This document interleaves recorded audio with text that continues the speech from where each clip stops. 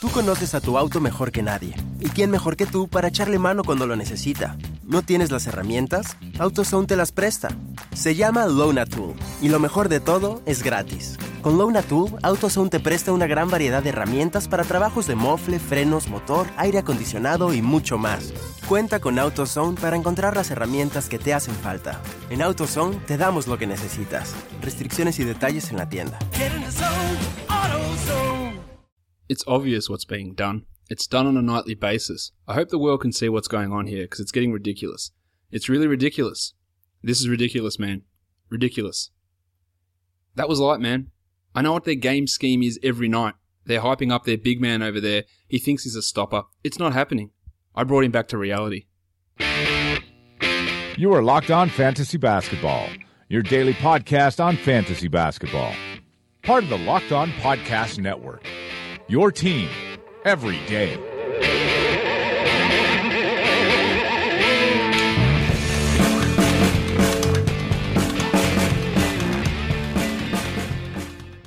Hello and welcome to the Locked On Fantasy Basketball podcast brought to you by Fantrax and Basketball Monster. My name is Josh Lloyd, and as always, you can find me on Twitter at redrock_bball. Well, what a weird day in the NBA. We had multiple overtime games. We had huge performances. We had WWE style post-game interviews that has the mic cut out halfway through with DeMarcus Cousins. Just stuff that is literally unbelievable. But it happened. I saw it happen. And we're going to talk about it in today's show. We're going to review all 11 games from Tuesday. We're going to preview the 8 games on Wednesday. So let's get to it. That is a ripping idea, Michael. Let's start, of course, with the monstrous line of the night. And it's getting, I like it. I'm getting to the stage where people are, during the day, they're submitting me. It's got to be this person for monstrous line of the night. It has to be this guy for the dud of the night. It has to be this player for the dud of the night. And people are really getting fired up. I vote this guy for this award. Today's monstrous line of the night, despite the fact that I did get messages and tweets, requesting or in fact calling me a dickhead if I didn't put a certain person as I might call this person out or tell you who the other guy wanted. But it's obviously DeMarcus Cousins. He is the monstrous line of the night. To be fair, the dickhead message was sent to me earlier on, so before DeMarcus went ridiculously crazy. 55 points for Boogie, 13 rebounds, 1 assist, 1 steal, 3 blocks. He hit 5 3-pointers. He was 17 of 28 from the field. He was 16 of 17 from the free throw line, which is obviously great for DeMarcus Cousins. He was ejected once. He was unejected once. Not much more you can really say about this whole Cousins performance. It was monstrous.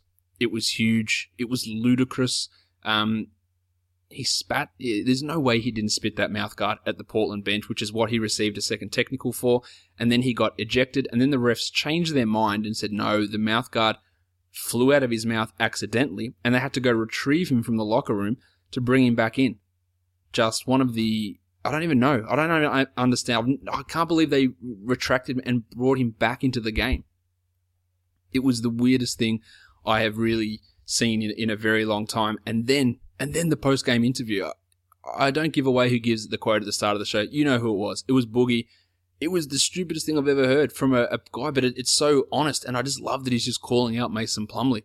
Man, you think you're good, I'm putting you back in your place. Ridiculous. It's clearly the word of the day. Cousins dropped it about 25 times in 2 minutes before they cut his mic. I would love to know what he said in that last 10 seconds after they cut the mic out. Boogie is a top 6 player. Well, he's not a top 6 player. He is the 6th ranked player over the last 2 weeks, averaging 30 and 11, but 3.5 assists, 1.7 threes, a steal, 2 blocks on 47 and 82. And this is what I've talked about with his free throw percentage before. People, I don't want to own him. He's going to kill my percentages. Like the guy can shoot free throws, just sometimes it doesn't go right. At the moment, he's at 77% for the year on 9.7 attempts and 82 on 8.6 in the last 2 weeks. That goes from being a negative to being an absolutely monstrous positive. In fact, over the last 3 games, he's at 89% on 12 attempts a game. And we're talking about a Z score of 3, which is crazy. It's so big. He takes so many attempts, so it's such a fine balance.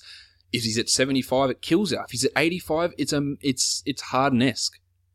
And let's hope that we get this last 2 weeks of Boogie where he has been at 47 and 82 instead of 46 and 77. It is a significant difference, and it boosts his value from being the 12th ranked player to the 6th ranked player.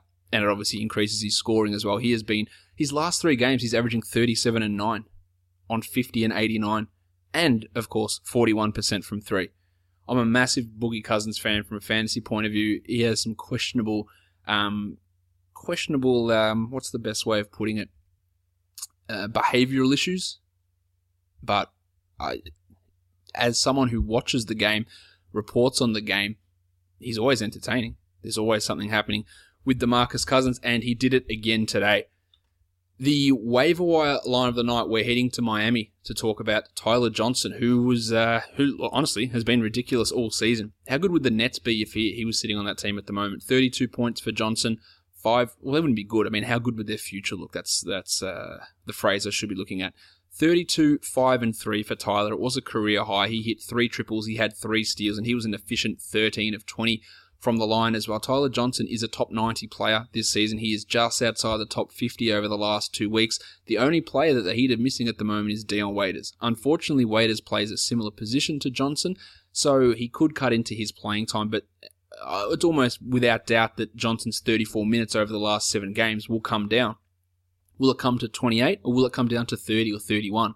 The way that he is playing and the amount that the Heat rely upon him, I can't see that Waiters is going to completely reduce his minutes down to 27 or so. I think he's going to be around that 30, and he has to be owned. And he's owned in a very small percentage of leagues. You've got to own Johnson. Yeah, Waiters will be back, but Johnson's better than him. Joshie Richardson is better than him, and they're more of the future of this Heat team. And when they're playing at an equal level, and some guys are the future and one guy isn't, you go with the future guy. And that's what we're looking at with Johnson here. Yeah, his shooting has been good, really good over the last 2 weeks. And you go, okay, a point guard at 46%, how sustainable is that? Well, he shot 49% last year, so it's actually unders. So he could get better. It's not a fluke that he's shooting so well. He was a 39% three-point shooter last year. He was 38% in his rookie year. He's at 37 this year. So again, room to grow. His true shooting's just at 53. He was at 58 last year. Room to grow. Plus he's doing things better defensively. Plus he's facilitating better, getting more assists this year even on a per 36 basis as well, and getting more steals. So really been an impressive season from Tyler Johnson, and he should be owned in pretty much every league. Of course, the Locked On Heat podcast is one of the best podcasts on the Locked On network. Wes Goldberg and David Ramil have been podcasting for a while. They're formerly known as the Heat Check podcast. Now it's Locked On Heat, and they have everything that you want to know about the Miami Heat. Of course, with the Locked On podcast network, there is a podcast for your team every day. So you want to hear more Tyler Johnson talk. You want to hear some Scooter Magruder references, even though he was out today. Locked On Heat's where you want to go, but you can go anywhere. I recommend listening to Locked On Kings with Jason Ross to hear his breakdown of DeMarcus Cousins' potential on-court breakdown. That'd be another great one to listen to. We had David Aldridge was on, David Aldridge from TNT. Is he on TNT or NBA TV? I forget where he is now. Anyway, David Aldridge. I think NBA TV. He was he's on Locked On Wizards with Ben Standing, so listen to that podcast. And David Locke released Locked On NBA today with a long interview with Quinn Snyder, so I'd recommend you check out that. And listen to whatever podcast tickles your fancy across the Locked On Podcast Network. The young gun of the night, this bloke, Josh and Bazza. How many young guns has Miles Turner got? Has to be at least 5. I'd guess 6, including today. 21 points for Turner, 9 boards, 2 triples, 1 assist, 1 steal, 4 blocks, 6 of 14 from the field, 7 of 8 from the line. What can't this bloke do? He is a top 20 player over the last 2 weeks. He's 25th on the season, and if he finishes in the top 20, it is not going to be a surprise. In these last 2 weeks, he's at 18 and 7, so he's got scope to actually improve his rebounding. 3 blocks, 0.6 steals, 1.3 triples, 55, 83, and 52 are his slash line. I was going to say it doesn't get much better, but it can get better. That's the thing. He could average 20. He could average 10. He could average 3 blocks. He could average 1.5 threes. He could do it on 55, 80, 35. I don't think he'll shoot 52 from 3, but he could do all this, and he has got almost the prototypical current day fantasy big man game or real life big man game. They need to feed him. I don't like it when they limit him, and hopefully Monte Ellis goes back to being passive Monte Ellis when he returns, but they need to give him the ball because when Turner gets it, it's efficient scoring, and that's what he does a lot. So this is pretty interesting from Miles Turner, really turning in a monster season, and I don't think he's doing it in 29 minutes a game as well. So he can get better, and that's, I don't know if it's a scary thing, but it's a very promising thing. Is probably the best way of phrasing it. So he is once again the young gun of the night, and surely he is leading the young guns. But Porzingis, Towns, all those guys will be in the conversation. Josh and Bazza can get back to me when they hear this podcast and let me know where we're sitting with that. All right, the dud of the night, Rod Hood. 0 points for Rod. 2 rebounds, 1 assist, 0 of 5 from the field, because he had, quote, gastric distress. So, in other words, shitting his pants. Straightforward. Had the runs. He had the shits. That's it. It didn't help us if you use him in DFS or if you've got him in your team. That doesn't help us. But unless he's suffering from amoebic dysentery, he's not going to miss any time, really. He might miss tomorrow's game because it is a back-to-back. So, if his gastric tract isn't under undue distress, he'll be ready to go. Otherwise, he's not missing much time with this. It'll be 1 game at most, again, unless he's got some sort of colitis problem that's going to flare up, which is nothing we've heard about. So, Rod, Godspeed to your gastric system. Hope it's all ready to go, but you are the dud of the night. But let's just talk a bit about what Rod's done this season. He's been impressive at times, and he's been disappointing at other times. In fact, he's taken somewhat of a step back this year, and some of that's to do with just nagging injuries. The hamstring has limited him, and he's playing 2 less minutes a game this year. He's scoring more points, but what he's doing is his other numbers haven't been the same. His assist numbers have dipped, and some of that's George Hill's a lot of that's George Hill's presence.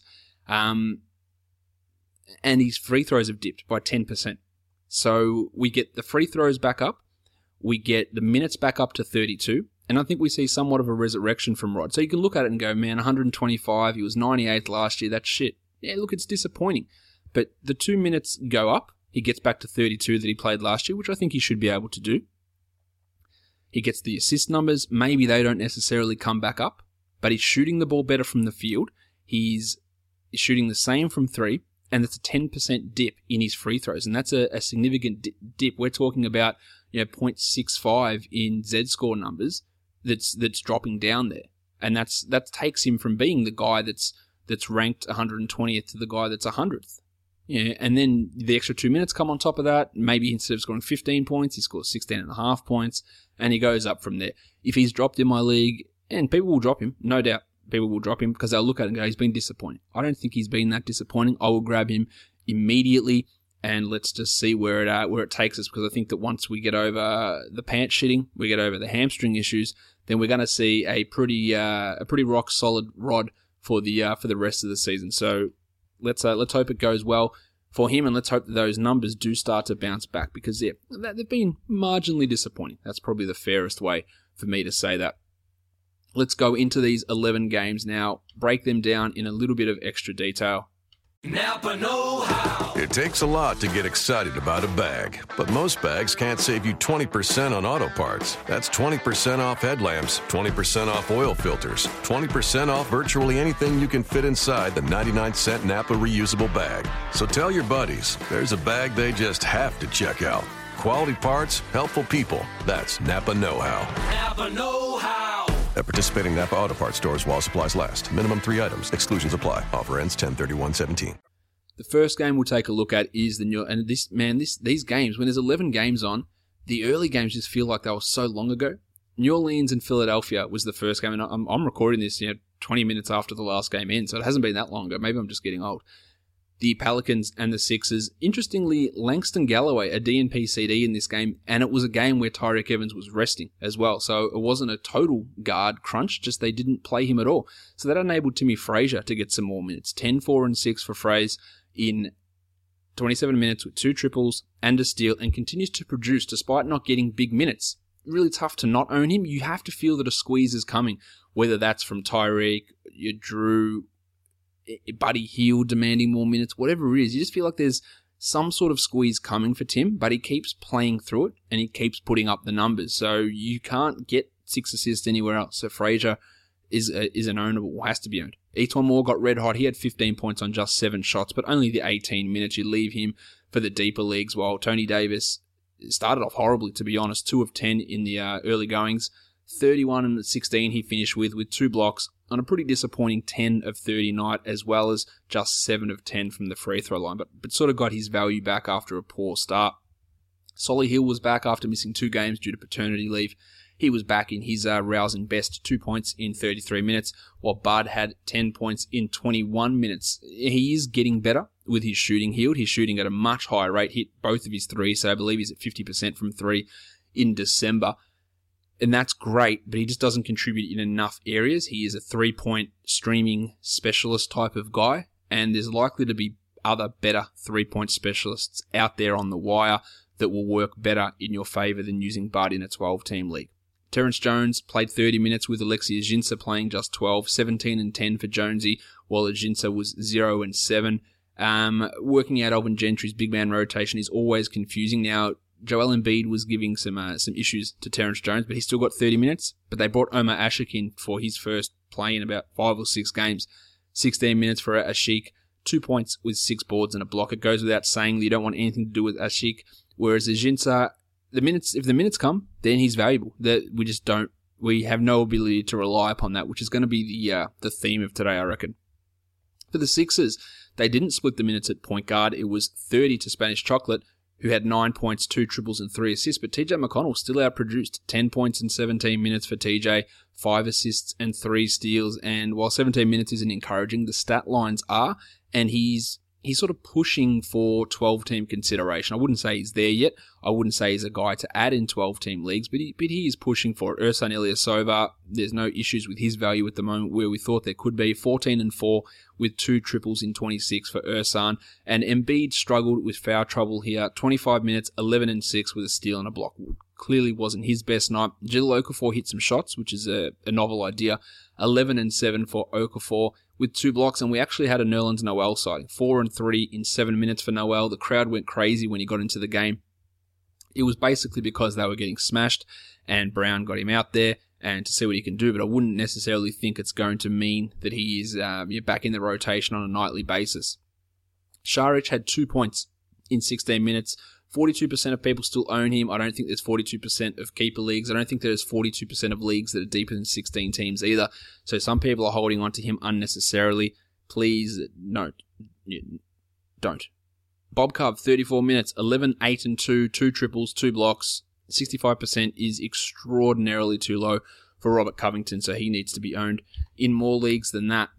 Let's talk the Los Angeles Lakers and the Charlotte Hornets. The Lakers had a 73-point first half and backed that up with a 40-point second half. Some curious coaching to me down the stretch from Luke Walton. The team was floundering, and D'Angelo Russell sat on the bench. They ran with no point guard, unless you count Jordan Clarkson and Lou Williams, which I guess you sort of can, but I would have liked to see when the team couldn't execute anything offensively to put D'Angelo Russell in a close game situation, but he didn't elect to. Now, Russell still had a good line, 26 minutes, 15, 5 and 5 with 2 blocks. But I just want him to say, D'Angelo, go out there, play 32, just ball out. Because we are fairly confident he can do it. It was still a really good line, but just the ceiling is continually it's like Luke Walton's just got his hand on his head, and it's just keeping him from going, oh, you know what, in those cartoons when a little person tries to attack a bigger person, the big person puts their hand out, and the little person tries to run and punch, and the legs are going nowhere. That's what it feels like Walton's doing with Russell. He's doing everything he can, but he's just got this hand on his head, just preventing him from totally reaching his fantasy ceiling. Jordy Clarkson had a red-hot night, 25, 3 and 5 with a steal and a block and 7 triples. He went 7 of 9 from 3. I had someone tweet at me today saying, oh yeah, how come we didn't, he's killing me, how come we didn't have him? Because he's been terrible before this. Like, you can't predict that a guy's going to come out and have a career night when they've been pretty putrid for majority of the season. Now, he has been trending up with Russell back in the lineup, absolutely. And in a standard league, you have to own Jordan Clarkson because he is playing much better with Russell back in the lineup. But he's had nights where he's get 18 minutes, 19 minutes. Now, he played 31 here and had 25 and was ridiculous shooting. and it likely won't happen again, but he is trending in the right direction. Louis Williams, 16 and 8, that's 8 assists with 2 steals and a block, a nice night from Lou, while another Luol Deng, played 34 minutes and had 11 and 7 with 3 blocks. This is a consistent theme for Deng now. I think we lock it in of 30 minutes a game, around that mark, and production that is back-end 12-team valuable. Now, his upside is really limited, so that doesn't make him an ideal candidate at this point of the season for a 12-team league, but he has to be owned in every 14-team league, and in some 12s, if the waiver wire is barren and you've just got someone who's not doing anything, then Deng's just going to give you these solid numbers. Again, without the upside, but solid numbers. Julius Randle had 5 blocks, and he was very Julius Randle-y in the other areas. 8, 6, and 4. He was 4 of 12 from the field, and then added the 5 blocks. It was a very weird. It was a poor and good night at the same time. Brandon Ingram back to the bench, 28 minutes, 4, 4, and 3. Not much to see there. It's going to be a while. Again, February is where we're looking at standard league value, maybe, and it's not even a guarantee. Tim Mozgov, 0 points in 11 minutes. That's a cool story. The story, I guess, from the Lakers is Larry Nance. Suffered a knee injury. It just doesn't look good to me. They said the x-rays were clear, but that means he didn't break anything. He's having an MRI on Wednesday to see what the actual extent of the injury is, but the discussion with Luke Walton after the game, Walton is expecting him to miss time. So you would have to, or I will go with that and say that he is going to miss time, whether that's a day, whether that's a week, whether that's a month, whether that's a season. We don't know at this point, but he couldn't put any weight on the leg. It was not ideal. You would have to imagine that we're talking a time frame of at least weeks for Nance here, given the way that Walton spoke post-game. Swaggy P had 24 points in 27 minutes and hit 5 triples. Super efficiency, and this is what he is. He's JJ Redick, basically. Points, threes, decent efficiency, much improved. And that has borderline 12-team league value. Not borderline. I think it has 12-team league value, but, we know what he is. You're not getting anything in the other categories, really. For the Hornets, both Nick Batum and Kemba Walker had 10 assists apiece, 23 points, including a game winner for Batum, while Walker had 28, 8 and 10 with 4 triples, a nice return to form there. And speaking of returns to form, Marvin Williams, the shot is falling again. Now, the blocks aren't there, which takes him from being a top 100 player to a top 70 player. But he hit 6 of 10, he had 15, 5 and 2, and he's hitting them at a higher rate now. Now, we knew he wasn't going to continue at 35%, so that was a turnaround that had to come. Now it is coming. He still has value in 12-team leagues, but he's not going to blow you away and be the same guy as last year, because just the defensive stuff just isn't happening. Cody Zeller had only 25 minutes for Zeller, but still produced 11 and 5, 2 assists, and 2 steals, while Marco Bellinelli got his 33 off the bench, going for 13 with 3 triples. Bellinelli, a really nice 3-point specialist, and this season really highlights why drafting exclusively for threes early on is not a great idea. Bellinelli, Young, these guys that are just on waiver wise, you can just, hey, I need 3 threes. Who's going to give it to me? Or maybe Bellinelli. Now, there's always trade-offs. Hey, these other guys give me steals, rebounds, assists, high efficiency, differences like that. But if it's just threes you want, you can just find them. Michael Kidd-Gilchrist played 30 minutes for the first time since the 2nd of December, I believe. 6 points with 11 rebounds. No reason to hold Kidd-Gilchrist in 12-team leagues, and even in 14-team leagues, it's a really tough sell for me at the moment. Let's talk the next game, which is the Brooklyn Nets and the Toronto Raptors. I talked a lot about Rondo Hollis-Jefferson yesterday, saying in the DFS portion, saying that he's getting a point per minute, and he's playing really well in 18 minutes a night, and it's pissing me off, because I just want him to go for 27 minutes and put up big numbers. Well, he got an increase in minutes. He played 20, and a huge increase in production, 19, 6, and 3, and a 111 for Hollis-Jefferson. He is putting up very good numbers. He's putting up really good on-court play. Now, is it going to result in a 27-minute role? Because that's what he's going to need to be a 12-team league guy, I think. If you are looking at the trends, which is always a good idea, looking at the trends of his production and the minutes and how it's going, you might want to make a grab, what's the word I'm looking for? A preemptive, that's the word. You might want to make a preemptive grab of Hollis-Jefferson, but I don't think he's that high a priority target. But he is trending back up, closer to what we sort of expected from him at the start of the year. Only 20 minutes for Trevor Booker. Now, this game was a blowout, but his numbers have trended down definitely. But Kenny Atkinson did spread the playing time out amongst the whole group. 11, 5, and 2 for Booker. While Jezza Lynn back in the starting lineup went 12, 2, and 4. A steal, a block, 2 triples. You love that, and let's get him back to 30 minutes. Spencer Dinwiddie played 22 with Isaiah Whitehead out with foot soreness, 14 and 4 with a block for Dinwiddie. I think that Dinwiddie is a really quality, he's an NBA backup level quality point guard, and he should be having this role, and I think he should be able to maintain a role ahead of Isaiah Whitehead moving forward. There was no Brookie Lopez, so of course Luis Scola got the start. For what reason, I've got no idea. 9 and 5 in 18 minutes for Scola, but that wasn't the story. The story to me is Anthony Bennett, who played 21 off the bench, had 8 and 10, and had a 111 himself. Now, I mentioned him as a real sneaky DFS guy yesterday. A couple of blokes listening to me threw him into their lineups, and you were pretty handsomely rewarded. Justin Holiday. No, not Holiday. Hamilton. That's the guy. 23 minutes for Hamilton. 5, 11, and 4 with a block. So not a great offensive night, but the numbers were there replacing Brook. Now, obviously, with Brook back for the next game, Bennett and Hamilton's use goes way down, but I was really impressed with what I saw from Anthony Bennett. Only the 19 minutes for Bojan. He had 5 points in that playing time. He is not a 12-team league guy, in my opinion. The Raptors, Patrick Patterson was a very late scratch for resting purposes. So, interesting, what were they going to do? Because who's their other power forward? Pascal Siakam. What, were they going to give him 48 minutes? No. They could either go small or go big. Initially, they went big and played Bebe and Jonas Valanciunas together. That didn't last all that long, and then they went small. So what did that mean? That meant that my boy, Norm Powell, got extra run. 27 minutes for Norm. And guess what? This will shock you. He was good. 27 minutes, 21 points, 1 3, 3 rebounds, 1 assist, 5 steals, efficient shooting. He's good. He's not only good, he's very good. And I continue to be frustrated by the fact that he just can't find a regular role. He is an awesome dynasty target because he will be a consistent player at some point. Not that he's not consistent, he'll get a consistent role at some point in the near future. A big night from him. Bebe had 4 blocks in his 22 minutes, 6 and 6, while Valanciunas only needed the 22 minutes to get a 10 and 14 double-double. Really took advantage of the Nets in this one. Pascal Siakam did get the extra run. He played 28, had 9 and 3 with 2 blocks, but he is the prototypical rookie power forward placeholder starter. Him, Marquise Chris, Noah Vonleh, these guys should just form a club. Hey, we play 18 minutes a night as a starter, but do nothing. Cool. That's sort of where they are in their career at the moment. But still impressive that he does so much hustle and defense-wise. Siakam.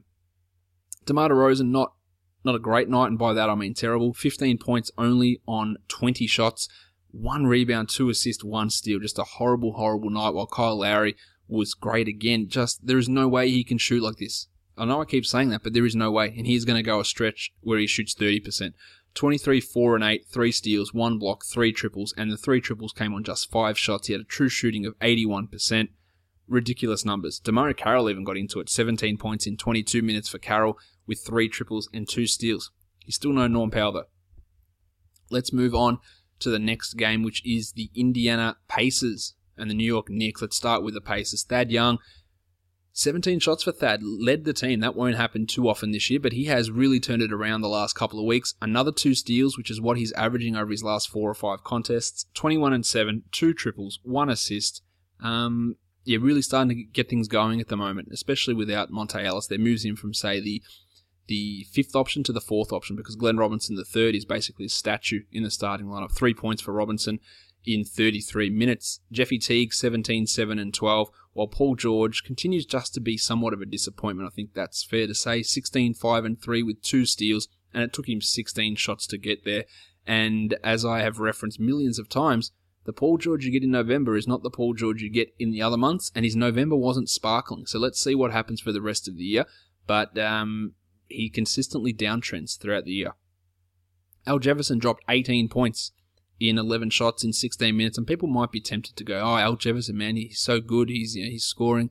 He's upped his average. He's averaging double figures over the last 2 weeks. It still puts him ranked outside the top 210. So you look at him in very, very deep leagues, and the fact that he's owned in 25% of leagues makes me think he's owned in a few that he probably shouldn't be at this point in his current career. For the Knicks, Mallow was ridiculous. He torched Paul George. 35, 4 and 4, 2 steals and 7 triples for Mallow. While Porzingis, 21 and 8, 4 triples, 3 blocks. Him and Miles Turner are just having a who can hit the most threes and blocks together, because it's a combination that we never really saw 5-10 years ago, and now it's happening with these guys on a regular basis. They combined those two guys for 6 triples in this game and 7 blocks for guys who are 7 foot plus. It's pretty ridiculous if you told someone that 5 years ago that 2 second-year centers dueling with each other would do that. That's where we're at. They both scored 21 points as well and had 8 and 9 rebounds. Derrick Rose was back, 24, 4 and 6 for Rose. The 2 blocks, icing on the cake. 6 assists, you take that as well. And you take 50% shooting on 18 attempts. Still in a Derrick Rose special, no steals, no threes, but he's been passable. He's been okay for fantasy, but his ceiling is just so capped by those lack of other numbers. I make jokes about the Knicks center rotation, that once we get one backup center playing 2 good games in a row, they will get eliminated from the rotation. But it's not a joke. It's not actually a joke, because that is what Jeff Hornacek does every time. 2 big Billy Hernangomez games in a row. So that means we have to have 30 minutes of Joakim Noah, 17 minutes of Kyle O'Quinn, and 2 minutes of Hernangomez. This is what happened to O'Quinn, where he had a run of 24, 25 minutes a night. Then now we'll play you 6. This is just what Hornacek does. Whatever the reason is, I've got no idea. You're playing well, you're getting some momentum, you better stop that momentum now and just sit down. I still think O'Quinn is the better player. I know that O'Quinn's the better fantasy player, but the baffling inconsistency and the baffling words from Hornacek about the fact that he doesn't see Porzingis as a center at all. Like, not now, ever. Which is just ridiculous to me to think that, but his take on the center position obviously differs a little bit to mine. As for Noah, he played 30 minutes. That'll probably be his next 30-minute performance. Will come in about 3 to 4 weeks. 11 and 11 for Noah with 2 blocks. Don't get sucked in and don't think that means that he needs to be owned. Brandon Jennings went back to the bench. He only had 5 points, but 3 boards, 6 assists, and 1 steal is why he still retains some 12-team value just from getting these 5-6 assists a night. Courtney Lee turned in a Courtney Lee special, 37 minutes for 7 points, did his best Glenn Robinson III impression. Let's go on to the next game, which is the start of the overtime run. Double OT in Orlando, or not in Orlando, in Miami. For Orlando at Miami, I'll get my words correct soon. So lots of inflated performances. In fact, 4 Magic players scored over 20 points. Serge Ibaka, 29 and 2, 4 triples, a steal, and a block. Vucevic, 20 and 12 in 40 minutes with 2 blocks. I'll continue to say it. He's their best center by a considerable margin. Evan Fournier, 44 minutes, 26, 5 and 4 with 3 triples, and Fournier did it on 11 of 22 shooting. So huge nights from those guys. I don't think you would expect that Elfrid Payton would be in that group, but he had 22 points in 36 minutes. But by now, he's just turning in these random big games, and you sort of go, oh, okay, probably have 7 in the next game, but yeah, we've seen Elfrid do this 3-4 times this year. 22, 2 and 6, a steal and a block, and impressively, he was 8 of 13 from the field. Yes, he's coming off the bench, but to me, it is clear that Ibaka, Payton, Vucevic, Fournier are the best 4 players on this team, and Vucevic and Payton generally can get more minutes than Bismack Biyombo and DJ Augustin. Now, Augustin played just the 26 here, went 7 points with 6 assists, while Bismack played 31 minutes and had 6 and 9 with a block. The small forward, whatever that is, I don't know if it's a battle, it's something. Aaron Gordon, 28 minutes, 12 and 5, while Jeffrey Green played 32 minutes for 14 points with a steal. Now, Gordon is trending up. He's still not cracking the top 150, but we know his potential is there. It's just how is he going to realize it? How is Frank Vogel going to say, will Frank Vogel ever say, we probably shouldn't be playing Jeff Green? Big minutes. I don't think that Vogel's really in that frame of mind at the moment, so that's going to limit what Gordon can do, but I like his upside.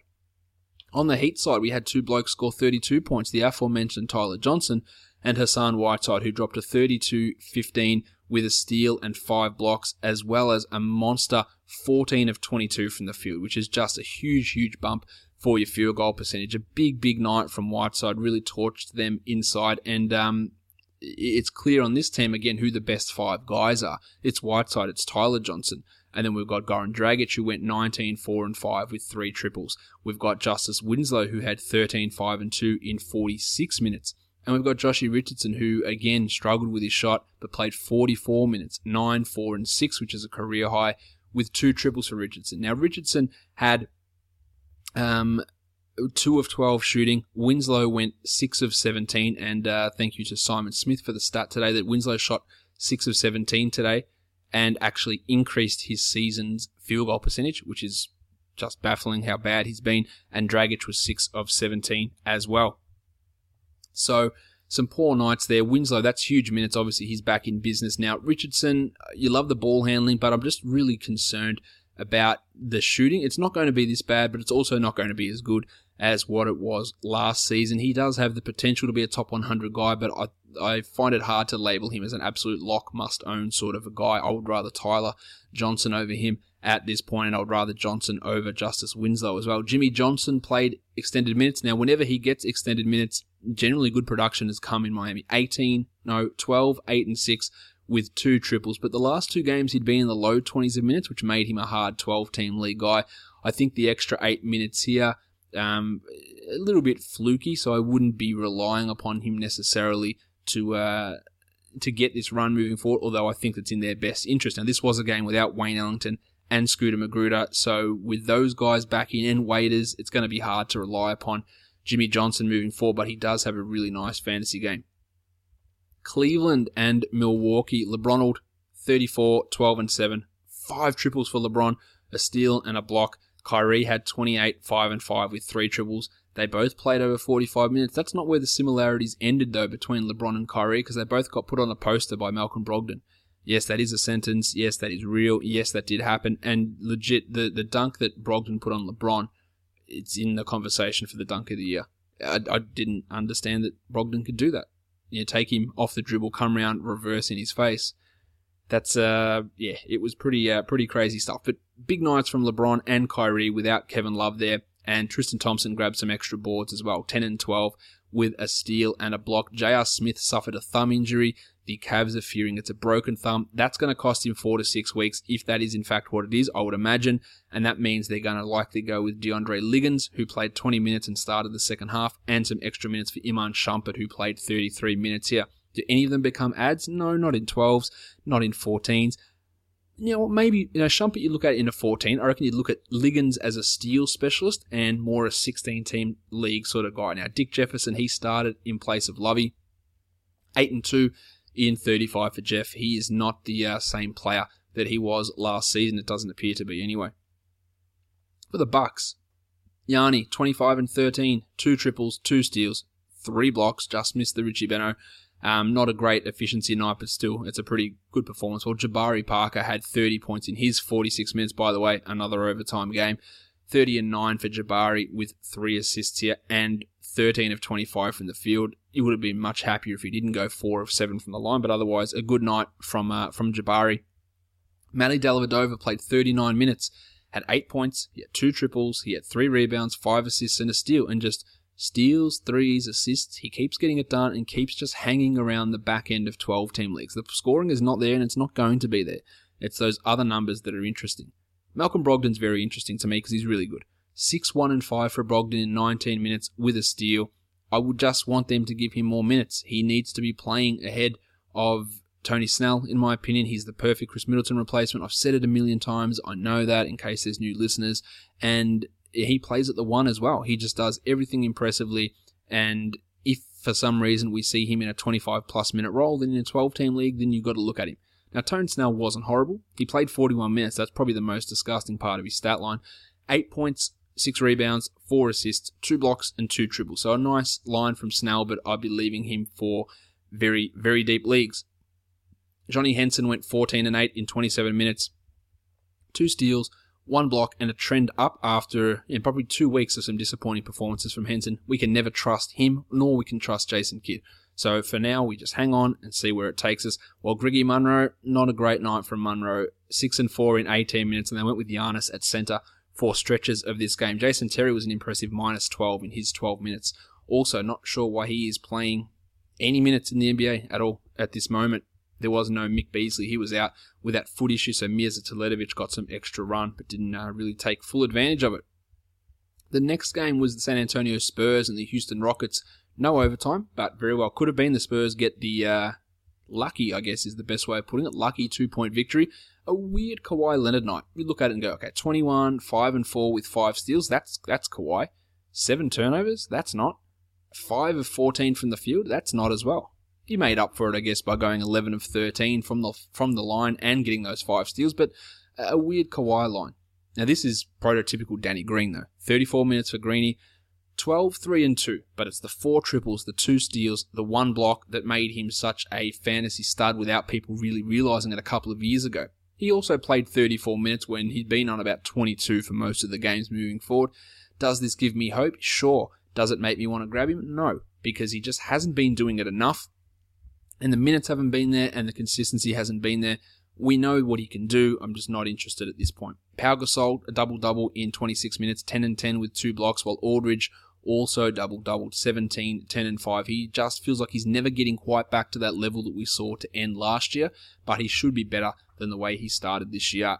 Tone Parker, 8, 2 and 1. Not a great Tone Parker night, while Manu had 12 points, all coming from 3, and Patty Mills hit 3 of his own triples in 24 minutes. Yeah, Mills has cooled off as a 12-team league guy, in my opinion, and Parker is more your 14 to 16-team league sort of bloke. There was 2 situations we really wanted to monitor heading into today's games, and one of those was the Rockets. What do they do without Clint Capella? Now, I spoke about it for a fair chunk of time yesterday, saying I think the minutes are going to be spread out. You're going to get some to Montrezl Harrell, some to Nene, some to Ryan Anderson gets extra, Patrick Beverly gets extra, Eric Gordon gets extra, Trevor Ariza gets extra, Sammy Dekker gets extra, and that's exactly what happened. They ran a lot of Ryan Anderson at center. He played 37 minutes and went 7, 6 and 2. Nene started and played exactly the same as what he would off the bench. 18 minutes for Nene, 10, 7 and 2. Montrezl Harrell got 22 off the bench, 9, 5 and 2 with a steal. And this is how it's going to sit, and it makes Nene, there's no 12-team use there. Harrell, probably not. This is what they'll do more of. They'll go with guys like Dekker at the 4, like Ariza at the 4, and use their better players. And that's a theory that I get behind 100%. Get your best 5 blokes out there and play them the majority of the minutes and figure it out. And with Capella out, I think Dekker moves into that category or into that conversation, or he moves into the top 6 players in that conversation. And your best 5 is Beverly, Gordon, Harden, Ariza, Anderson. That's your best 5. Play him the bulk of the minutes, and that's exactly what happened. Jimmy Harden went 31, 10 and 7. Trev Ariza went 16, 6 and 2, 4 steals, 3 triples and a block. Pat Bev, 4, 8 and 1, and Gordon had 13, 1 and 4 with 2 blocks and only hit 1 triple. So a drop off there, and shot just 1 of 8 from 3. So obviously the shooting attempts are not coming down from Eric. Ryan Anderson, he played the minutes. He was disappointing though in them, 7 and 6 in 37. So overall, when we look at it, it's sort of, I guess, as I predicted, which is always good when that comes out from my point of view anyway, that I sort of guessed it right, that they're not, none of these guys are going to jump into being absolute must-own type of blokes. 10 and 7 for Sammy Dekker in 21 minutes with a steal and a block is nice. That's 14-team usable. Montrezl Harrell's 9 and 5 is 14 teams. Nene's 10 and 7 is 14, 16-team zone. That's sort of where it's going to sit. None of these guys were must-own options, and that's basically where we are with it. So thanks, Mike, for listening to the podcast and following up on my advice. Let's go Boston and Memphis. Another overtime game. Isaiah Thomas with a career high 44 points, 3 rebounds, 6 assists, 2 steals, 1 block, 7 triples, and 10 of 16 from the field, and all 17 of his free throws. He was ridiculous in this game. Avery Bradley was pretty good as well, a 1-1 with 16 points, while Al Horford missed a chance to win the game in regulation and ended with 17 and 14 on a not efficient night from Big Al. Jay Crowder was just what Jay Crowder is, I guess, without the steals, 13 and 7. And shockingly enough, their starting 4, or 5, however you want to look at it, Amir Johnson, he was bad again. 5, 3 and 2 in 24 minutes for Amir, but the man that I want to play the minutes, and that is Kelly Olynyk, was good. He didn't shoot well, 2 of 7, But 10, 3 and 1, 3 steals, 2 blocks, a triple. I love Olynyk, but there's no way that I can rely upon him to get enough minutes to be a usable bloke moving forward. And that's a real pain, I guess, because I know that what he can do, and Brad Stevens is going to continue to restrict the minutes or limit the minutes of those guys. Speaking of minutes being limited, Marcus Smart played just the 22, went scoreless, had 2 rebounds, 4 assists and a steal. I think what we've seen with everyone healthy, instead of getting the 30-31, he's down to like 27 and now even 22 here.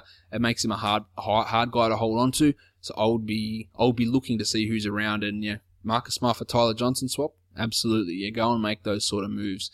You're not missing too much with Smart unless someone gets injured at this point. I thought he would be able to establish a 30-minute role, but that's not how Stevens is running things at the moment. For the Grizzlies, still no Chandler Parsons. But Jimmy Ennis, he moved into the starting lineup, replacing Troy Daniels.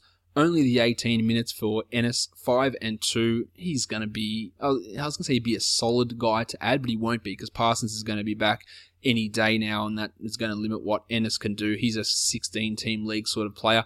Troy Daniels had been horrible for a big stretch of time, but played 35 minutes. He had 24 points, 4 triples, and in true Troy Daniels style, 2 rebounds, 0 assists. He had 2 steals, so that's a bonus. He shot the ball well, but we know what he is. He is a fluky scoring guy that it doesn't happen for him on a nightly basis. Marc Gasol, 24, 7 and 6, great. Conley, great. In the back is clearly hurting him.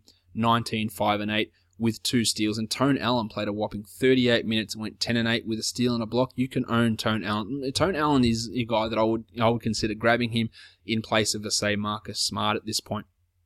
31 minutes for JaMychal Green, 7 and 12 for Green in 31 minutes. I think he's really struggling to be a 12-team league guy. Well, Zebo got ejected late in the game, and it wasn't a good Zebo night. Owned in 74% of leagues, which is just ridiculous. He is no way he needs to be owned in that many leagues. Surely that is a whole bunch of people who aren't paying attention or are drafting or owning based on name value alone. Portland and Sacramento, here is where the craziness some of the craziness. Mason Plumlee was massive, based on all this DeMarcus Cousins WWE promo. Plumlee was good, 27 and 13, 5 assists, 1 steal, and 2 blocks. He got worried in the last game, but didn't get boogied in this game, and that's not normally a good 2-game matchup for big man. But Plumlee came through this one. CJ McCollum was also great, 36 points on 22 shots with 4 assists and 2 triples. Well, Dame Lillard, the facilitator, 24 points, took him 20 shots, so a big dint in your field goal percentage, but had 15 assists. That's a real bonus when you get that from Lillard. And he had a nice 11 of 12 from the line. There was no Evan Turner, there was no Al-Farouq Aminu, so they went with Myers Leonard as a starter. He provided literally 0 points. Mo Harkless had a double-double in just the 24 minutes, but he was limited by foul, so don't read too much into that. And then we had Alan Crabb, and this is as Alan Crabby as it gets. 36 minutes for Crabb, 9 points, nothing else. There is nothing to like about Alan Crabb for your standard fantasy leagues. I just don't think he's a good fantasy player. The Kings are a confusing situation. Omri Caspi, Rudy Gay, both out again. So instead of starting Garrett Temple, who'd played well in the roles previously, he went back to the bench and Matty Barnes started. Played 19 minutes, Barnes, which is less than what he'd played in the other games, and struggled 2, 4, and 4. Temple actually played less as well, which is a weird scenario. 24 minutes. Now, he was battling foul trouble, so there is a reason for it. 5, 3, and 3 with Temple, with a steal and a block. Part of the reason why I did guard you against owning Temple is he is very, very up and down. Out of nowhere, Aaron Aflalo played 31 minutes. He's still bad, but he played 31 minutes. 11 points for Aflalo, while Ty Lawson out-jeweled Ben Collison? That's not his name. Darren Collison. 29 minutes for Lawson, 16, 3, and 8, while Collison's struggles continued. 10, 3, and 3. I'm still believing in Collison, but it's been a really rough stretch for him. Anthony Tolliver played 34 minutes, again, out of the rotation to playing 34 minutes. Dave Yeager still trying to get a handle on things, I guess. 11 and 4 with 3 triples for Tolliver. And when Gay and Caspi come back, he might not play at all. Same goes for Willie Cauley-Stein, who managed 7 minutes in this one. Denver and the Clippers. Oh, man, I spoke so many positive things about Denver yesterday, and they came and just shit right in my mouth in this game. Gaz Harris struggled. 19 minutes for Gaza, 3 points. Wow. 2 rebounds, 1 assist, 1 steal.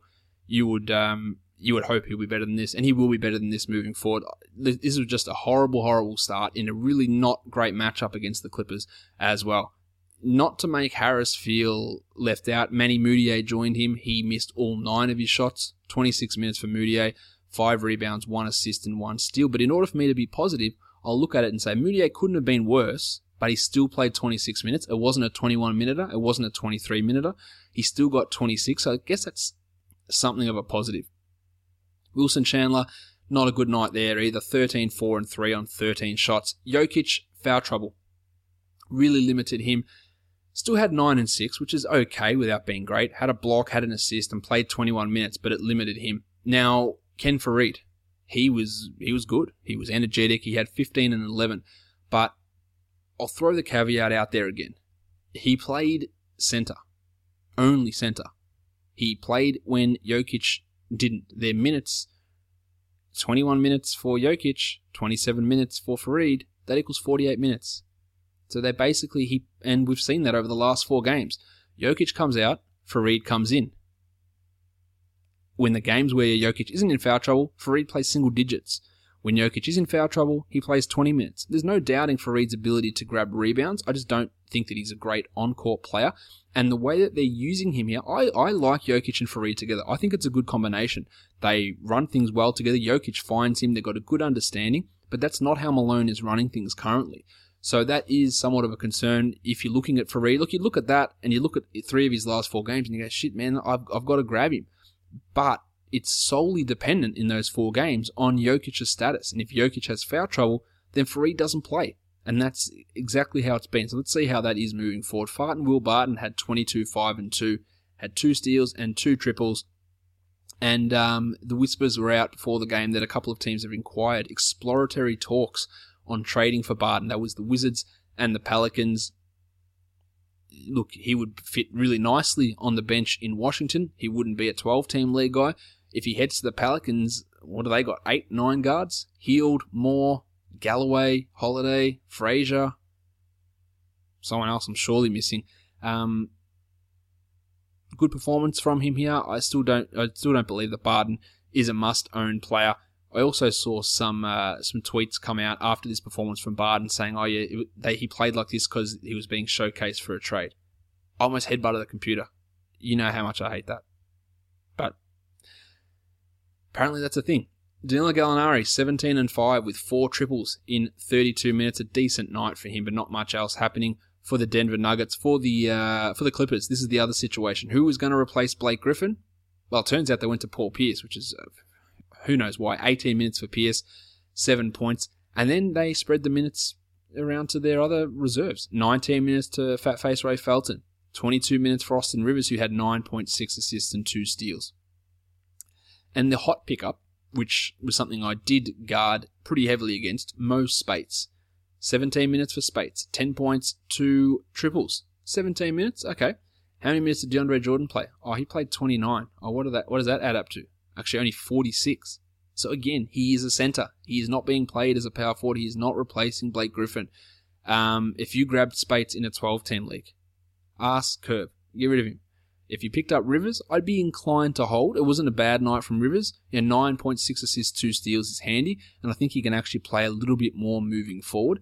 The other guy I'd look at is Brandon Bass, who had 8 points in 11 minutes. That's a deeper league guy, an 18, 20-team league sort of guy, but he is going to get some extra run. But all in all, there's just nothing to see here. Now, it was a blowout, so no one played big minutes. And I think that if they did run some bigger minutes, you would see obviously more for Redick, Paul, Jordan. But you'd see more for Rivers rather than more for Spates and more for Pierce. So both of these injury opening situations, they yielded nothing. And that's sort of what we anticipated with the guys. I still think Rivers has the most value here, and he'd be the guy that I'd be looking at in a 12-teamer, but it's not high, and it's not Mo Spates, I don't believe. JJ Redick takes on a lot of Blake's usage when he is out, and he did it again. He had 27 points, but importantly, he led the team in shots, took 16 of them, hit 7 triples, and this is going to be the 6 weeks of Griffin's absence. It's going to be a lot more Redick usage. And again, he's just going to be more of a scorer, score more, hit more threes, doesn't do much in the other areas, but it takes him from being that 11th best guy to maybe the 10th or 9th best guy. Because instead of scoring 13, 14 points, maybe he's at 15, 16 points. And that's a big difference there. Chrissy Paul went 16, 8, and 15 in this one in his 26 minutes. The last game was a laugher, really. Not ideal for the Jazz. No Derek Favors, he was resting. Georgie Hill was out again. Rudy Gobert kept his double-double streak going, 11 and 16 for Gobert with 2 blocks. And then we had the Rod Hood gastric distress incident. Not much else happening here. Gordy Hayward was poor. Dante Exum had 6 points in 26 minutes. Shelvin Mack only played 22. He struggled in a blowout. Joe Johnson and Joe Ingles, the only other 2 guys to get into double figures. Or there's 4 guys in double figures. Gobert, Ingles, Johnson, and Trey Lyles. But only if Hood has to miss more time would you look to grab a guy like Ingles, who had 3 triples, 3 assists, 2 steals to go with his 11 points. But really not a lot to write home about with the Jazz when they scored just 74 points. On the Warriors side, equally, what do you say? Draymond had 15, 11, 4 with 5 steals. Great. Curry, 25, 3, and 4 with 3 steals and 4 triples. Great. Durant, 22 and 5, 25 minutes only. Okay. Clay, 17 and 5 in 31 minutes. Okay. 3 of the 4 of those guys shot over 50% from the field, and nobody else hit double digits. There's nothing else to say on this Warriors team. There's no sneaky 12-team league trending up guys. It just is what it is, and it's going to be that. Like the Cavs most of the time, this is just what it is for most of the season. So I think we should prepare ourselves that that's what the Warriors are going to be like for the rest of this year. All right, that is Tuesday's craziness done. I'm going to take a quick break, and then we're going to be back to talk Wednesday with the 8 games that are on offer there for DFS. All right, everybody, we're back. Let's talk perfect DFS on FanDuel. Tyler Johnson at 48.5, Isaiah Thomas at 61.6. My boy Norm Powell snuck in there with 35.1, and JJ Redick had 35.6. Rondé had 34.7. LeBronald had 60.9. The power forwards, Aldridge, LaMarcus 38.5, Jabari Parker at 45.3, and Boogie at 75.1. A total of 435.3, and honestly, not a crazy night to get that line. The only one actually, Norm Powell is one that would have been tough to put in there, but when Patterson went out, he was an option. And Hollis Jefferson was a guy I did talk about yesterday, but didn't have the balls to throw in there because I said, look, he's getting a point a minute, but I just don't think he's going to get enough minutes. So, not a complete write-off, although the power one's a little bit left fieldy. On DraftKings, Johnson, Tyler, 50.25. Redick at 39.25. Norm at 36.25. Boogie had 82.25. Whiteside went for 63.75. Isaiah Thomas, 65.75. Rondé went 35.5. And Mason Plumlee at 57.75 for a total of 430.75 points. Let's get into the games now. We've got Milwaukee and Cleveland again, a back-to-back for these two teams, which has happened a lot this season. I'm not really sure why. J.R. Smith, I don't expect him to play with this thumb. If they're thinking it's broken, then he's not playing. We don't know if Kevin Love will be back after missing today's game. And Beasley on the Milwaukee side, not that he has too much of an impact. Obviously, Love is the big one. If Love is out, it increases Kyrie and LeBron's usage, and JR out is going to put more minutes into DeAndre Liggins and Iman Shumpert. Let's talk point guards. Daly is at 3,900. He played a lot of minutes today, only gave him 17 points, so it wasn't overly exciting in that respect. While Kyrie, again, the matchup's a bit negative, but at 7,300, if Love happens to be out, I'd be okay with it. He had almost 40 today, but if Love is in, I don't think that Kyrie is necessarily a great option. It's a little bit dependent, that one. So just, I guess, play it by ear. At shooting guard, Iman Shumpert is a minimum salary guy. He could get you 25. He could do that with a little bit of extra usage. DeAndre Liggins at minimum salary as well. I'm not really convinced that he'll play. I know he'll start if Smith is out. I'm not sure he's going to be a great DFS option though, but they're the guys that will take JR's minutes. Yanni is a shooting guard on FanDuel. He's at 10,200. He had a 52 today. Let's just lock him in for another 50. It's pretty much what he does on a regular basis. At small forward, speaking of 50 on a regular basis, LeBron James, 10,200. He had 61 today, actually. Gets a usage bump, of course, if Love is out. But even if Love plays, I think you should feel relatively confident of getting around that 50-point mark for LeBron back at home here as well. At power forward, Channing Frye had 22 today in Love's absence. He's a minimum salary guy. You would have to have a look at him, if Love is out again. It is a nice matchup, but the minutes just aren't going to be all that high for Fry. He played 25 today in a solid performance, but obviously nothing to look at there if Love is in. For Jabari at 6,400, he smashed them today. I think that you look at Jabari and be fairly confident with using him, or fairly confident of getting around 32, 33 points. I think that's sort of where he sits at the moment, really playing quite well, averaging 37 over the last 3 games. As for Love at 8,700, it's a high price, but Milwaukee, not good against power forward. So if Love is fine, ready to go, I think he's okay to look at. Probably more just a GPP guy in case the knee isn't quite right. At center, 4,800 for Tristan Thompson. Big men do well against Milwaukee. We've established that. He had 26 today. It's not great for a tournament, but for a cash game, it feels just safe. Let's get my 25, let's get my 30, maybe 27 maybe out of Tristan and be okay with that at 48. Johnny Henson at 4,600. He's up and down. He had 28 today in what was a fairly good game for him, but it's not massive. It's not stupendously big. It's still pretty good. And I would consider him only in a GPP, whereas Greggy Monroe, 4,900. I'll take the 300 less on the guy that I know is starting, despite kids' rotations being somewhat wonky at times.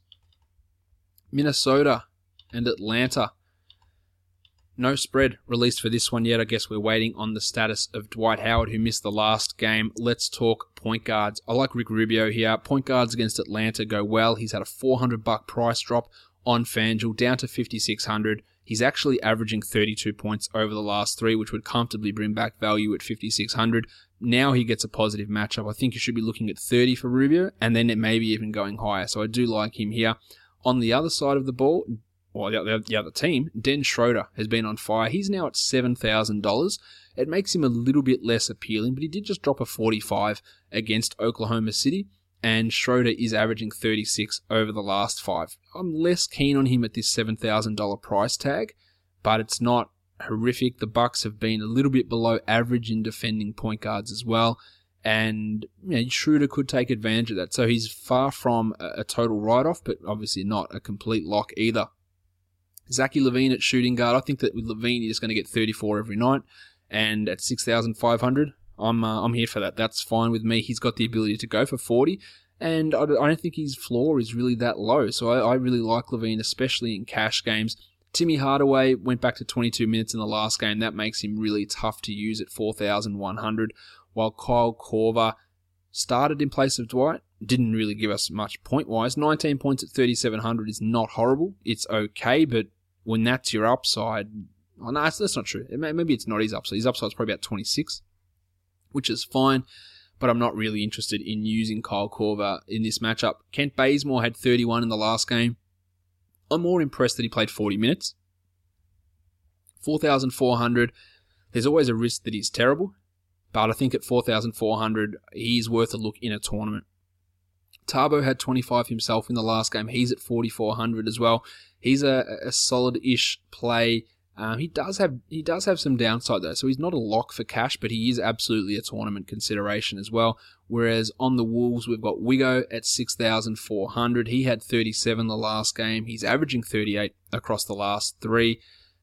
I think 30 points for Wiggins is what you should expect, and he can go above that pretty comfortably. So I'm okay with using Wiggins in both forms of the DFS game. Power forwards, Gorgui Dieng at 5,500. Not really doing anything spectacularly well at the moment. He does decently well against Atlanta in general. He's averaging 25 over the last 3. I think that you should be looking at Dieng as a decent high floor cash game guy without much upside. Paulie Millsap I like though at 8,100. Obviously his value is a little bit inflated if Dwight is out. He had 45 in that game where he played at center. I think that Millsap can come out here and at least have 40 points and return that value to you. At center, Dwight, 8,000. Iffy back, no. Karl Anthony Towns at 9,000. That's a high price, obviously, but he is averaging 50 across the last 3. I don't feel all that confident in him in cash, but in tournaments, sure, because he can go for 60. He can go for 65 even at 9,000. So it's a fair use of that salary in that sort of a situation. Next up, let's talk Memphis. They're taking on the Detroit Pistons. There is a lineup change coming for Detroit.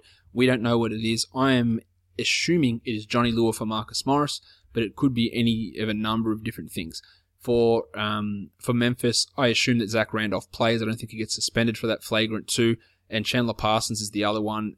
But if Parsons plays, all it does is takes really tournament upside away from Troy Daniels, and we wouldn't want to be using Chandler anyway. Let's talk point guards. Reggie Jackson, is he a candidate to lose his starting job?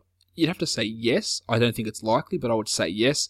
He's at 5,500. He is, if we hear that he's still starting, he is a GPP upside play. In his last 3 games against Memphis, he's averaging 37 points.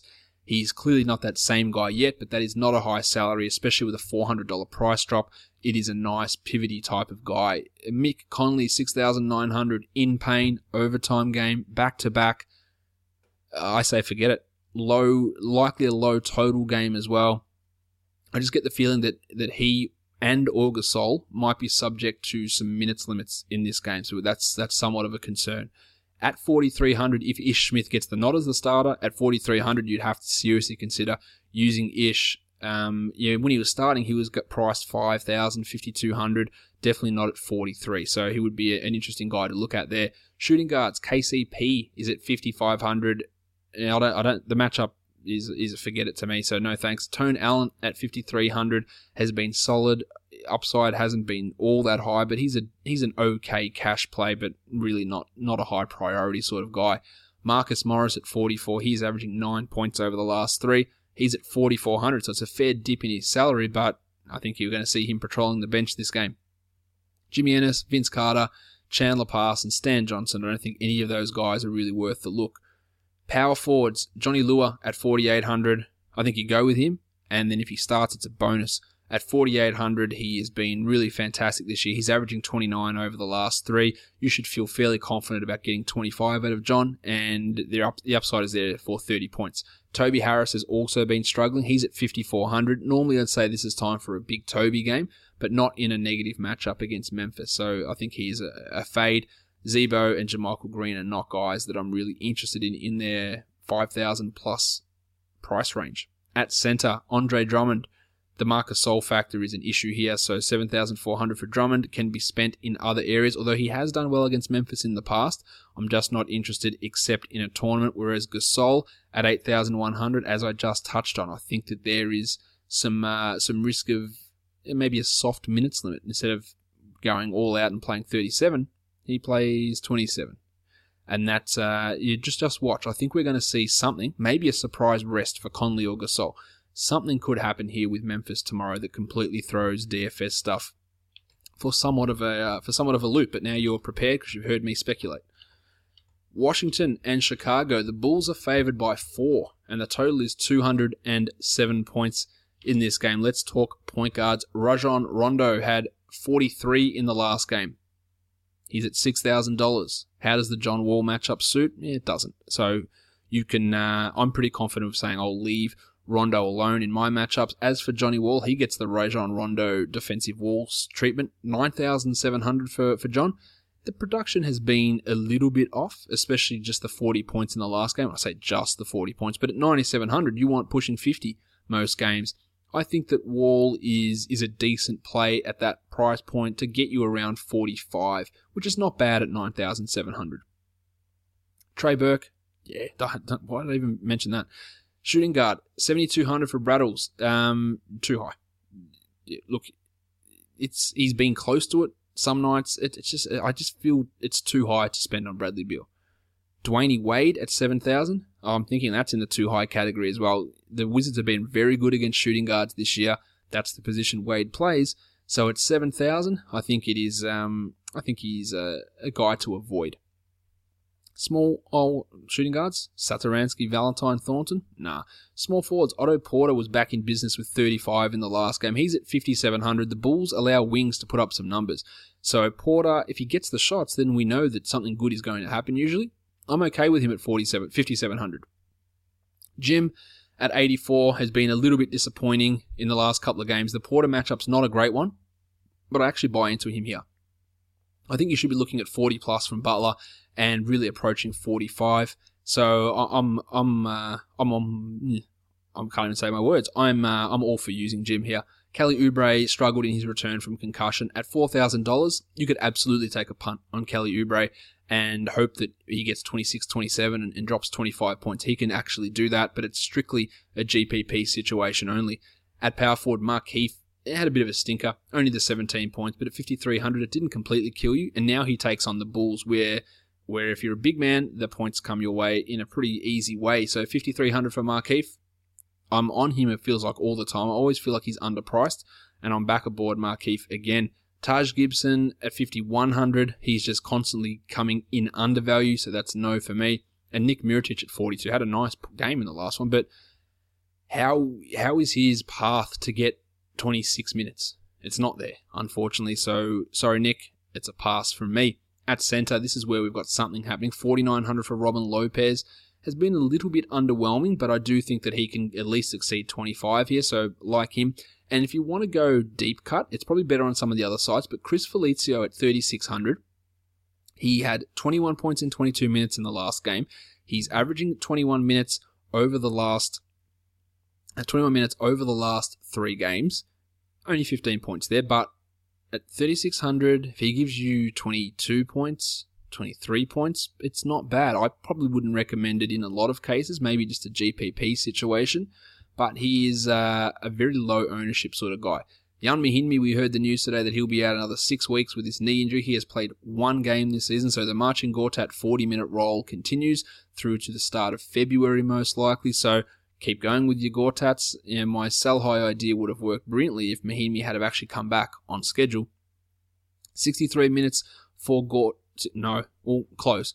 6,300 for Gortat. He's averaging 40 minutes across the last 3 at 31 points. The Bulls' front court matchup does give me some hope. The extra minutes give me some hope. I don't know if he's necessarily a cash play, but I do think that Gortat does have some tournament appeal. I probably personally won't use him, but I do think that there's something to like with him in this matchup in particular, and with that Mahinmi news. OKC and New Orleans, the Thunder are favored by 1.5 points. 209.5 is the total here. We've got Tyreek should be back from his rest. We've got no Vic Oladipo on the Thunder side as well. So let's talk point guards. Russ is at 12,500. I feel like you can just lock Russ in for 60. A positive matchup, an animal of a human. You should be looking at 60 for Russ. Love using him in this spot. Now, Samaje Kristen gets a bump because Vic is out. He does nothing with that bump, so ignore him. And Drew Holiday at 7,200. He's averaging 35 the last 3 times against New Orleans. And at 7,200, I think you'd be okay with that. I think you're hoping for a 35-pointer here, but I don't think that I will look at it exclusively in cash. I think it's more a tournament setup, but it's far from a write-off. Shooting guard position is somewhat of a write-off. 3,500 for Anthony Morrow, hard pass. 38 for Bud Hield, somewhat of a pass. He did well against Oklahoma in Oklahoma. How will he go when they travel to the Smoothie King Center? Will it make a difference? Probably not. Etuan Moore got hot today, but that still resulted in just 18 points. And at 3,700, and with Tyreek back, no thanks. Won't be using Tyreek. Won't be using Galloway, who didn't even play today, or Alex Abrinier. So yeah, shooting guard, not ideal. Small forward, equally not ideal to me. Jeremy Grant is minimum salary. He had 18 in the last game, but he still does not move the needle for me whatsoever.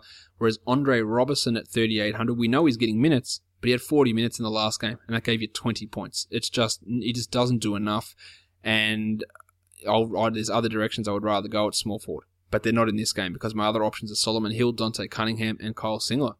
At power forward, Tony Davis down $300 to 11,200 now. I think that he had 56 today after a really slow start. He's absolutely fine to use. Get your 50 out of him, 55 even, and be pretty happy about it. Terrence Jones is up and down. He had a nice game today, but at 4,700, you surely can only use him in tournaments, and even then, probably not. Enes Kanter at 49. There is absolutely no way you can rely upon Enes Kanter. It is a positive matchup for him, but if they go small, what are they going to? How's he going to go with Anthony Davis? The answer is probably going to be not well. So not a good spot for Enes, I don't believe. At center, Steve Adams, 5,200. I just don't think there's any upside really with Adams there. I think that he's decent for cash. The matchup's okay. It just doesn't get me excited. I think that you can make an argument for using him and being okay in cash at a 5,200 center for Steve Adams. Get your 25, lock it away, and go on from there. Alexia Zinsa, well, who knows what we're going to get with him on a night-to-night basis. So Yeah, but he's more of a guy I'd punt with if Davis happened to be out. And at this point, we don't think that Davis is out. There's no reason for us to think that Davis is out. Sacramento and Utah, no spread currently released for this one. A couple of injury situations we need to look at here, of course. We've got Rod Hood with his gastric distress. We assume Derek Favors will be back in business with his Derek Favors with his knee. And in Sacramento, we've got Rudy Gay in his hip and Omri Caspi with his illness. Now, Caspi had some blood tests for this illness. I don't think it's anything too serious, but it's obviously knocked it out of him a little bit. So I think we're going to see Gay back for this one. I don't think we're going to see Caspi back at this point. We know that George Hill is out, so Shelvin Mack at 4,200, he is worth a punt against the Sacramento backcourt. Didn't have a great one today, but obviously can be much better than that. Ty Lawson at 3,800, well, you'd absolutely have to take a punt on him at this point. He had 34 points today. Only look in a tournament. I wouldn't look in cash, but the last two games he's outplayed Darren Collison, so it makes it interesting. Won't be looking at Collison whatsoever, and Dante Exum, doesn't matter if he starts or not, he is averaging 7 points a game over the last three. Rod Hood at 5,200. If Hood is fine to go, I would look at him in a GPP. I don't think his ownership would be high. His numbers haven't been great, as we touched on earlier, averaging just 14 over the last three and 16 over the last five. But I do think that he's a 25-point candidate here if he is ready to go. For the Kings, Garrett Temple. Look, if Gay is back, there's no chance I would use Temple. If they run with this same starting lineup and give him 24 minutes, I wouldn't use Temple either. He's going to need 34, 35 minutes for him really to be considered as a DFS option. Small forwards, Gordie Hayward at 79. He should get a much easier matchup than Kevin Durant. Here, the matchup is positive. I think we see a bounce-back Gordie night and a number that approaches 40, so he's a decent play at the small forward position. Rudy Gay, I won't use him first game back. Joe Johnson, Joe Ingles, they come into play really only if Hood is out. Matty Barnes, starting or not, it's just not happening for him at the moment. Power forward Omri Caspi at 41. In the unlikely scenario that he plays and Rudy doesn't, you would consider him, but I wouldn't do it with great exposure. Trey Lyles, Boris Diaw, they can't get it done when Favors is out, so they're not going to get it done while Favors is in. And of course, we won't be using Favors. Anthony Tolliver, the minutes have been good, but with at least Gay back, most likely, I don't think we're going to see much out of Tolliver. Rudy Gobert, 7,800. He just continues to produce, but not to me at a 7,800 level. So in the matchup against Cousins, I'm not a fan. Now, last time these two teams played, Cousins got Gobert. Will Cousins have a chip on his shoulder? Yes, of course. We know who he is. Like, he takes everything personally. So at 10,800, Cousins is a tough cash own, but in a tournament, I think that you can absolutely look at him and him going to go out because Rudy Gobert is spouting his mouth, I'm the best center in the NBA. Do you reckon Cousins doesn't hear that and think, I want to hear the post-game interview if Cousins goes and drops a big one again because he's going to be like, who does this guy think he is? He thinks he's the best center. Like, come at the champ. That's going to be his attitude. So it could fall completely on his face and he could get ejected in 5 minutes. But we could have a monster from Boogie coming here. So absolutely, he is worth a tournament look at that 10,800 price point with likely Gay or Caspi coming back. Costa Koufos' value, it already created today at 1 point, but it is not even worth considering, despite that little strong stretch that he had not long ago. The next game, Houston and the Phoenix Suns. We've got the Rockets favored by 5.5 and a massive, massive total of 223 points here. Let's talk point guards first. Of course, Pat Bev, 5,600, a little bit of a down night for him with only 20 against the Spurs, but the matchup of the Spurs versus the matchup of Phoenix is a completely different story. So Beverly in play. Not a high priority guy, but in play. Eric Bledsoe with Beverly on him, forget it. Not interested in the slightest. He did have 38 in the last game, and he has done really well against Houston in the past. I just don't think it's a smart investment. I think it's a pivot punt tournament GPP guy, but that's really about it, I think, with Bledsoe. Shooting guards, Devin Booker, which one are you going to get? The one that hits shots or the one that doesn't? At 5,900, I think that he is absolutely worth a look. In cash, I would be less certain, but in a tournament, I think we know he's got 40, even 45 point upside, and that's going to work out real nice at 5,900. Jimmy Harden at 12,000. Devin Booker can't handle him. That's pretty clear. They'll put PJ Tucker on him though, but can PJ Tucker handle him? Not enough to dissuade me from using him at $12,000. I think that Harden there's a lot of high price guys that are in play, and Harden is definitely one of those. Eric Gordon, a little bit of a quiet night today. He's at 5,700. I think you can look at him as something of a bounce back player, so he's decent without being fantastic. Brandon Knight is at 4,700. I like Knight in a let's just take a flyer on a guy who's at 4,700 who could blow up and have 11 or could blow up in the good way and have 40. So that's why I would look at Knight as a tournament option on FanDuel. There's not a lot in the cheap shooting guard zone that I'm really interested in over the slate, but if you're looking for a tournament upside guy, Knight has that going for him. Small forwards, PJ Tucker, we don't know what they're doing with TJ Warren in his minutes yet, so Tucker at 4,200 has done well against Houston in the past.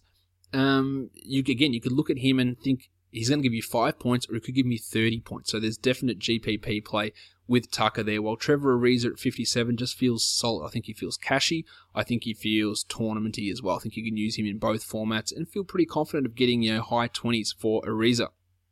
Sammy Dekker had 22 in the first game without Clint Capella. 3,700, sure, he is worth a flyer as well. If they continue to run that same sort of rotation, he did that against the Spurs, the Suns, a little bit of a different story.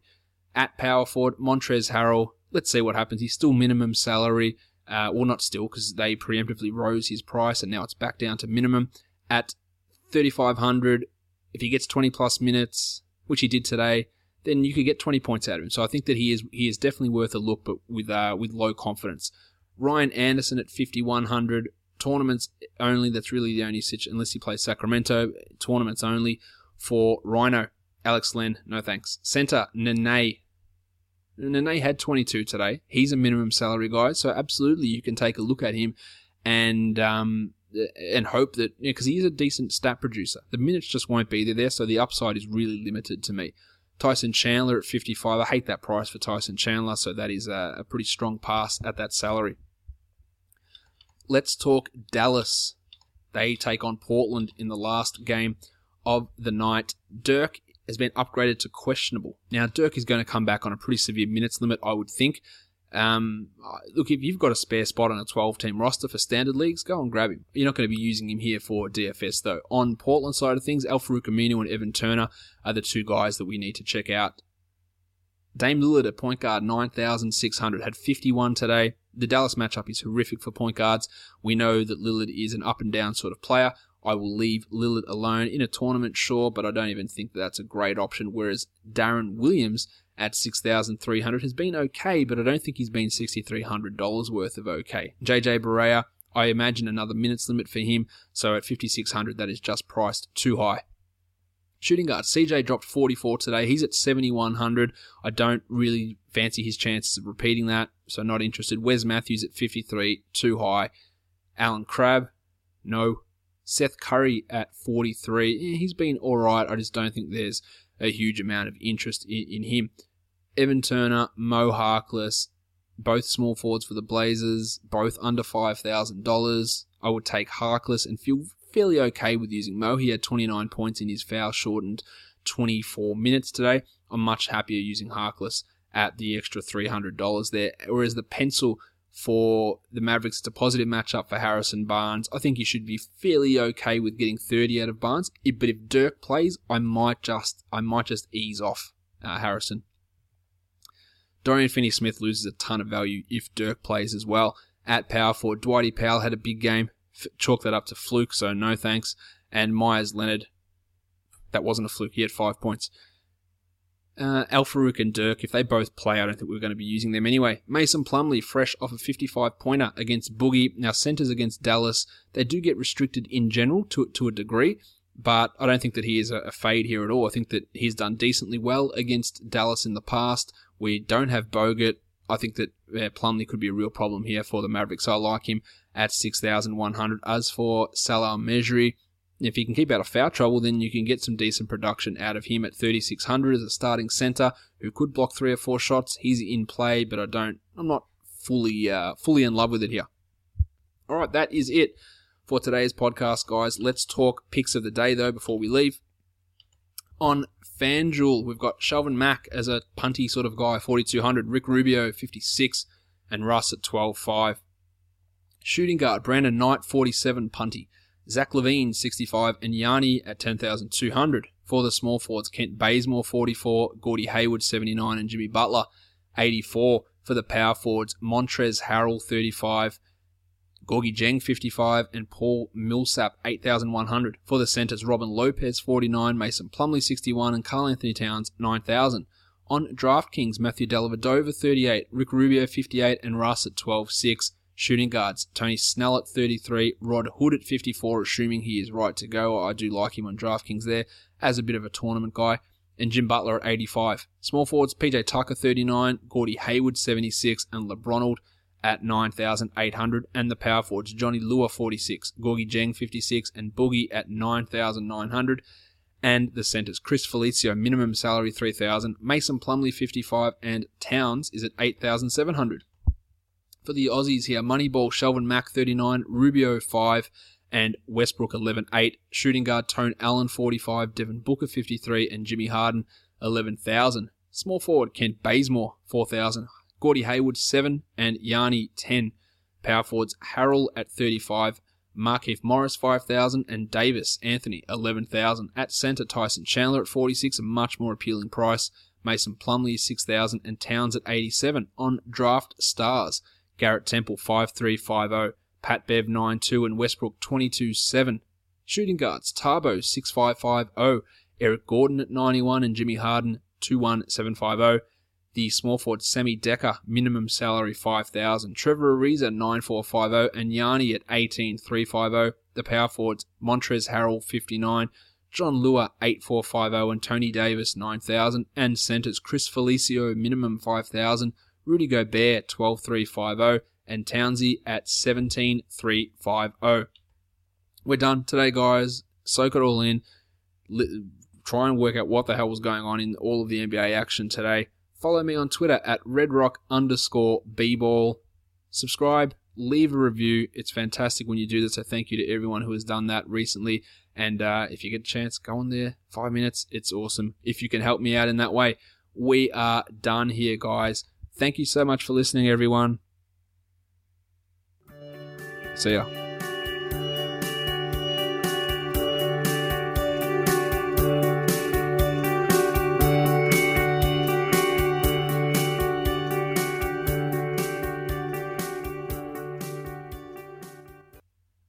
Macho Man, DeMarcus Cousins.